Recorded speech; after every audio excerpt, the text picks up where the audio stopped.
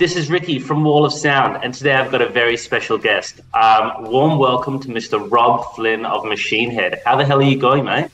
I'm doing great. I just got back from 7 days of camping and wakeboarding and wake surfing in an area that had no cell phone, no internet, it was awesome. That sounds awful, Rob. How the hell did you get through all that? It was great, man. I needed the recharge bad, so it was good. Fantastic. Now, just a few more weeks to go until Of Kingdom and Crown finally comes out. Tell me what it's feeling like in the Machine fucking Head camp, man. We're excited, man. The reaction has been unbelievable. People are, literally every other interview that I do, people are just like, this is the best record you've ever done. And, it feels good. It feels good to hear that, especially it's been such a crazy time and then the pandemic and, to come out of it with something that people are genuinely vibing on it's rad. That's fantastic, man. And we've heard a bit of a taster with Choke on the Ashes of Your Hate and Unhallowed, and fans have gone pretty mental around how well they've sounded. Tell me a bit about the album from your point of view. Well, it is a concept record, which is a first for Machine Head. We've never written a concept record, but it is a concept album, and it is set in a futuristic wasteland where the sky is always stained crimson red, and it revolves around two characters. So character number one is named Eris. He loses the love of his life, Amethyst, and goes on a murderous rampage against the people who killed her. Character number two is Eros, who loses his mother to a drug overdose, and in his downward spiral depression becomes radicalized by this charismatic leader and goes on his own killing spree, and he is one of the people who killed Amethyst. And so the lyrics detail how their lives intertwine, and the opening track, Slaughter the Martyr, is basically character number one's origin story. Like, this is him. He's just lost the love of his life, and he's in a venomous, murderous, vengeful, rampage, and that's how the story of the album starts. Fantastic. And where did this all come to inspire you from, Rob? I've toyed with writing a concept record for actually the last couple of albums, but it didn't work out, and I just kind of scrapped the idea and just left it as standalone songs. One of my first concept records that I really went crazy on was The Wall by Pink Floyd. Like, I love that record so much, and there's so many great songs, and I loved the movie, and but listening on my headphones to that record all the time, like, I loved all the little segues and the helicopter flying over and the conversations happening, and it just took you to a different place, and I always thought that was a really cool thing. So, when we started putting this together, like, the idea came up, like, maybe doing it as a concept, and I didn't want to write a shitty concept record, so I committed to it in theory, but like, I was like, if I can't tie every song together, like, it's going to be kind of stupid. So, we'll see how it goes. But, as time went on, it really just started coming together. And, one of the big things that I think helped it was I had originally started writing the concept as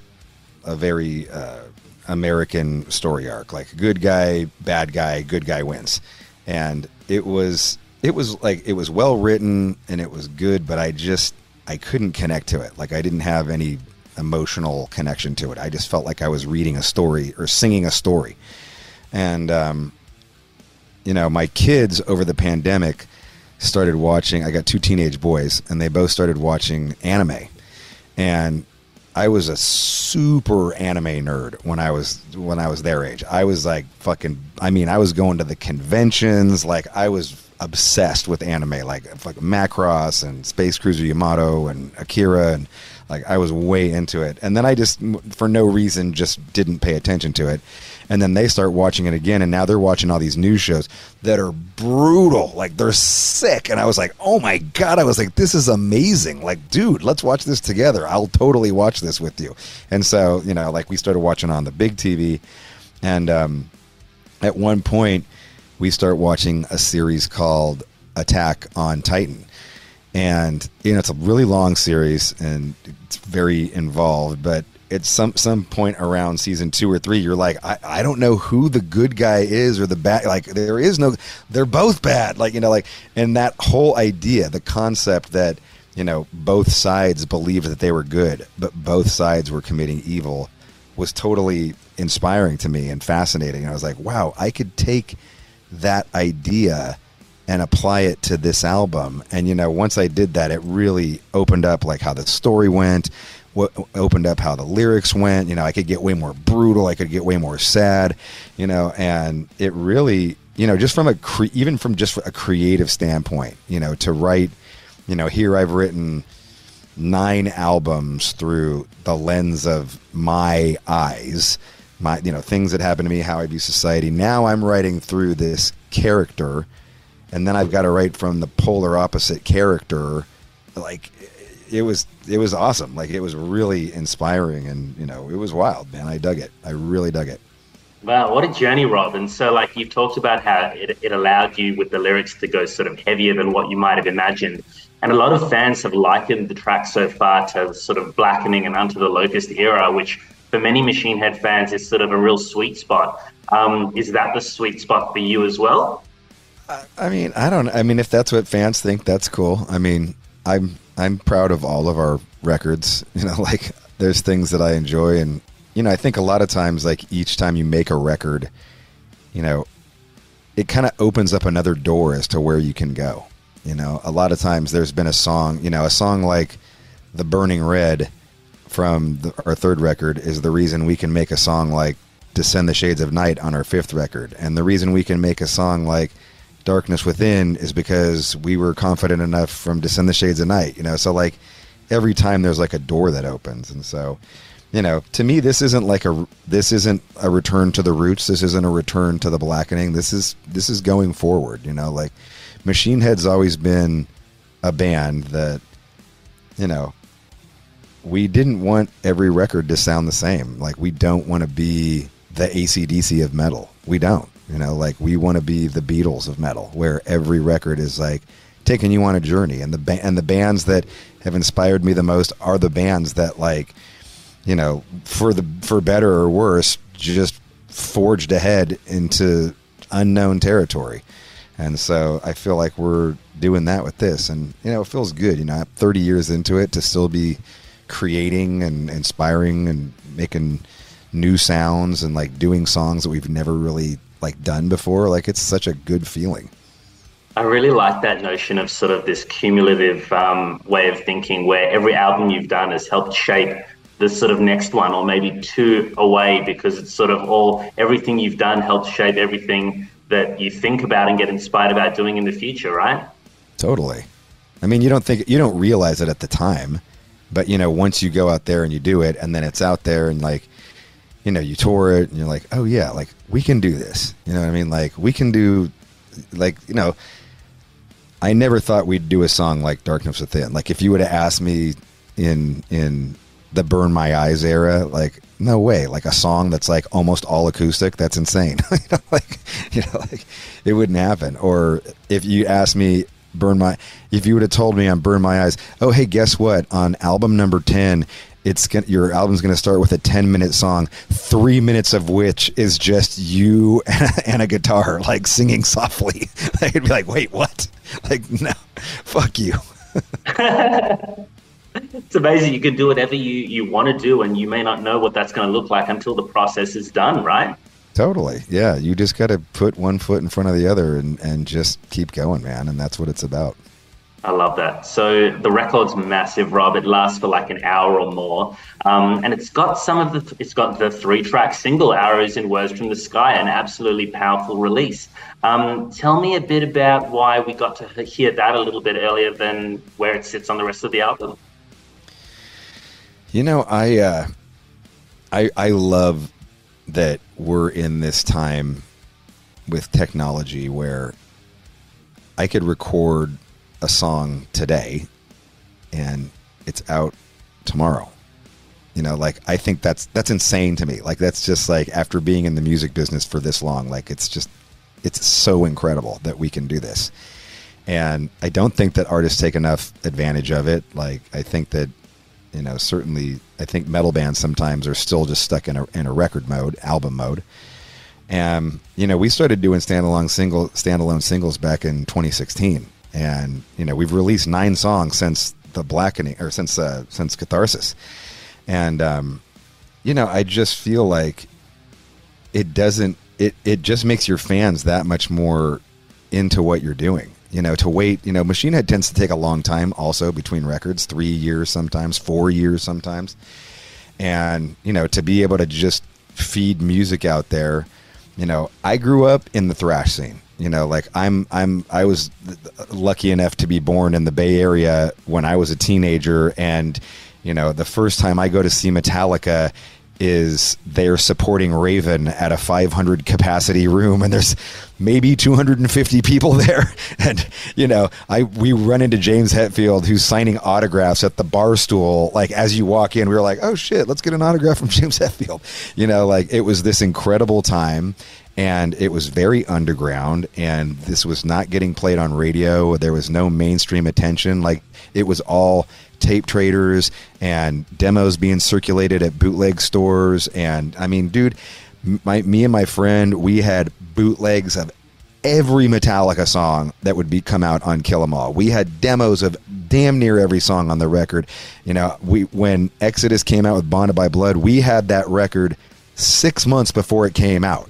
You know, I had Rain and Blood with the hi-hat counts still at the beginning of every song. But, you know, like that kind of shit. And it just because I had all of that early didn't make me not care about the music. In fact, it made me care about it more. It made me more into it because I felt like I had this special thing that most of the world didn't know about, you know, and it just made me crazier about the band. And then the record would come out and it would be slightly different or whatever. Like, maybe it was a different mix, you know, and I've had that happen. You know, I remember I had Alice in Chains came through town on the first album, Facelift, and they gave my friend a demo of the songs that they were writing for Dirt, the Dirt album. And it was the song Dirt, it was the song Junkhead, it was the song Wood, and it was something else. I want to say it was like, I think it's gonna rain. I can't remember. I think it's gonna rain. Anyway, I remember we listened to that thing. We had that thing for probably 9 months before Dirt was out, and we just we just listened to that thing non-fucking stop.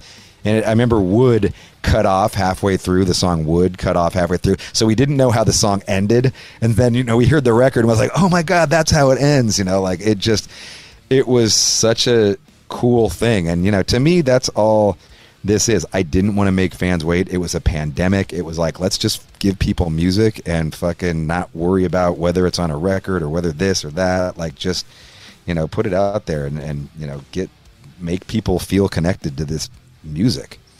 I really like that, Rob. It's kind of like bringing that thrash, raw way of doing things that you experienced into this modern tech era where, yeah, a lot of stuff gets taken away from us in terms of feeling hard, violent stuff like that. But you're able to bring that in from giving a teaser of here's 3 tracks that's going to be on the album. Get a feel for it. We just recorded it now.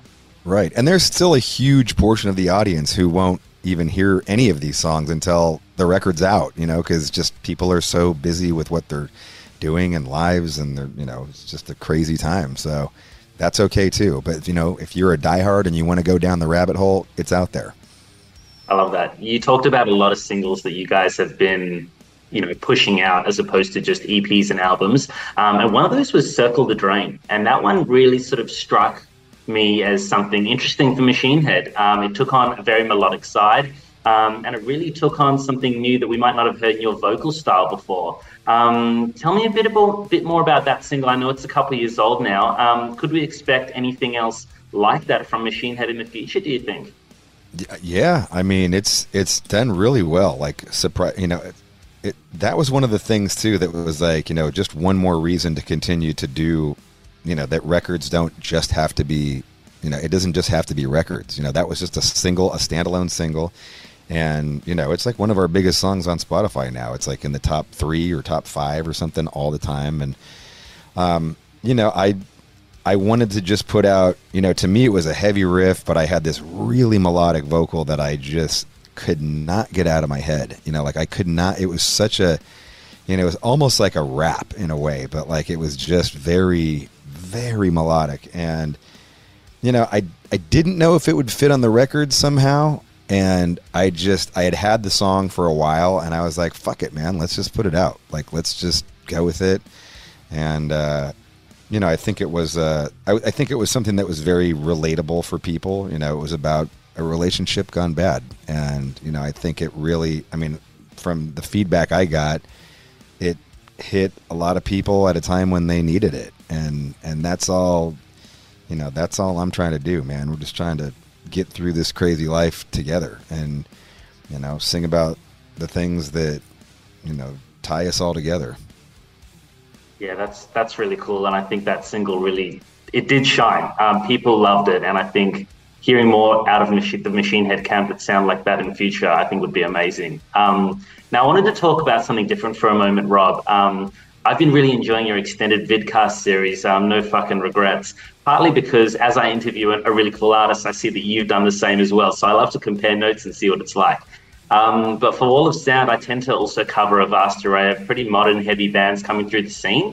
And I've noticed you've given a lot of airtime to the next generation of deathcore bands like Whitechapel, Lorna Shore, and Oceano, just to name a few. What's it like from your point of view, hearing the style of some of the emerging heavy metal bands coming through the scene at the moment? Oh, dude, they're killing it. Like, it's awesome. Like, I love it. It's so brutal, and, the guys are... the guys definitely like give respect where respect is due. And they, I think that it's really refreshing and exciting to see this new style. It's not a new style, but it's like, it's new. It's like the modern version of like a lot of this, and to see their take on it. It's like they grew up with, I talked to the guy from Adam from Oceano not that long ago, and he used to do backyard wrestling to Machine Head's Exhale the Vial. I was just like, what? I was like, that's crazy. So he was like, dude, this is sick, because like that song was so brutal to me. And, and he took, a little bit of Machine Head and a little bit of, deathcore or whatever they were into, and then like put his own spin on it. And he's a beast. Oh my God. He's like, I could watch that dude sing death metal all day. Like, those fucking videos that he puts up on his Instagram are the fucking best, dude. Like, his voice is so brutal. And, I love that. I love to see it, that they've got this passion for it. Will from Lorna Shore, nicest guy ever. Like, he's the best. Like, him and I really hit it off, which I was not expecting. And super nice guy, killer singer, great, fantastic fucking band. I think that, it's a really exciting time for young metal bands like that, man. It's awesome. And, to me, I didn't, when I started doing the podcast, I don't think it was very good, honestly. Like, my first, 30 episodes were just, okay. I mean, I lucked out in the sense that the very first interview that I did was Lars Fredriksson from Rancid, who's like the greatest first interview you could ever ask for, because he's so fucking funny. He's got the craziest stories you've ever heard in your fucking life. He's a total, he was a maniac, but he's sober now, and it's just, great storyteller.